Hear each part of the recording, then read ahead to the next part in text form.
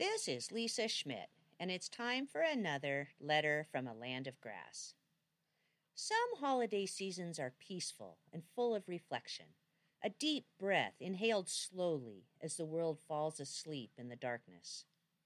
This season has been full-throttle wackadoodle anxiety-ridden nuts and long. Besides piling on Christmas preparations, a massive remodeling project, and buying a pickup, I've been holding my breath for my daughter, Abby. College looms large. Last winter, she started investigating potential universities. She had 2 criteria for her school of choice. It had to have a good kinesiology program and be in a warm place. She wants to learn about how exercise improves our mental health and how taking care of ourselves empowers us to try difficult tasks. Also, she wants to toss her long johns into the garbage. Abby's criteria eliminated every university in the northern tier of the U.S.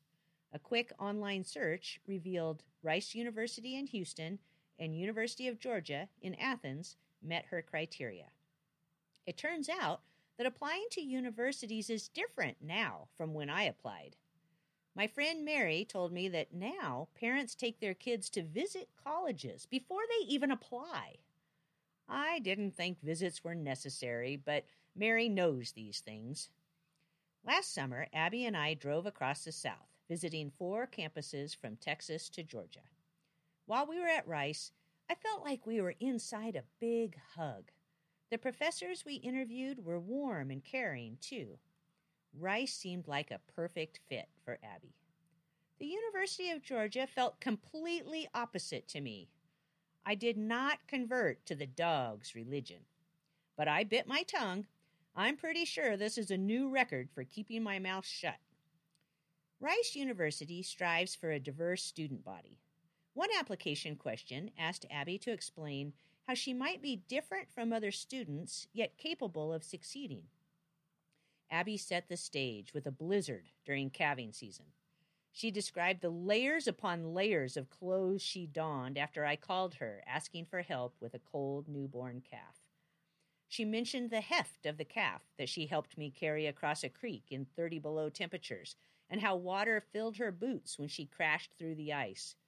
She recounted shoveling snow from around the pickup exhaust pipe so we could start the truck and warm 2 calves. She touched on her inability to feel her frostbitten toes until she got back to the house about 10 p.m. She concluded that this was the day she realized she needed to expand her horizons beyond Montana, preferably to some place warm. She submitted her application on October 17th. Acceptance and rejection notifications would go out before January 3rd. We had at least 60 long days of crossing our fingers and holding our breath. Periodic emails from Rice encouraged applicants, but downplayed the chance of success. Most applicants would not be accepted. No high school student from Conrad had ever attended Rice University. Her fall semester grades would impact Rice's decision, so she buried herself in biology and anatomy, 2 of her most difficult classes. Silently, I rejected Abby's University of Georgia backup plan, but didn't have my own. Last Monday, an email from Rice said the wait was almost over. Notifications would be posted on Thursday at 4 p.m. By Wednesday evening, Abby's brain was fried. Neither of us slept well that night. On Thursday, Abby came straight home from school. I found some busy work for us to do together until 4 p.m. At 4:01, Abby logged into her computer. The letter began. Dear Abigail, congratulations.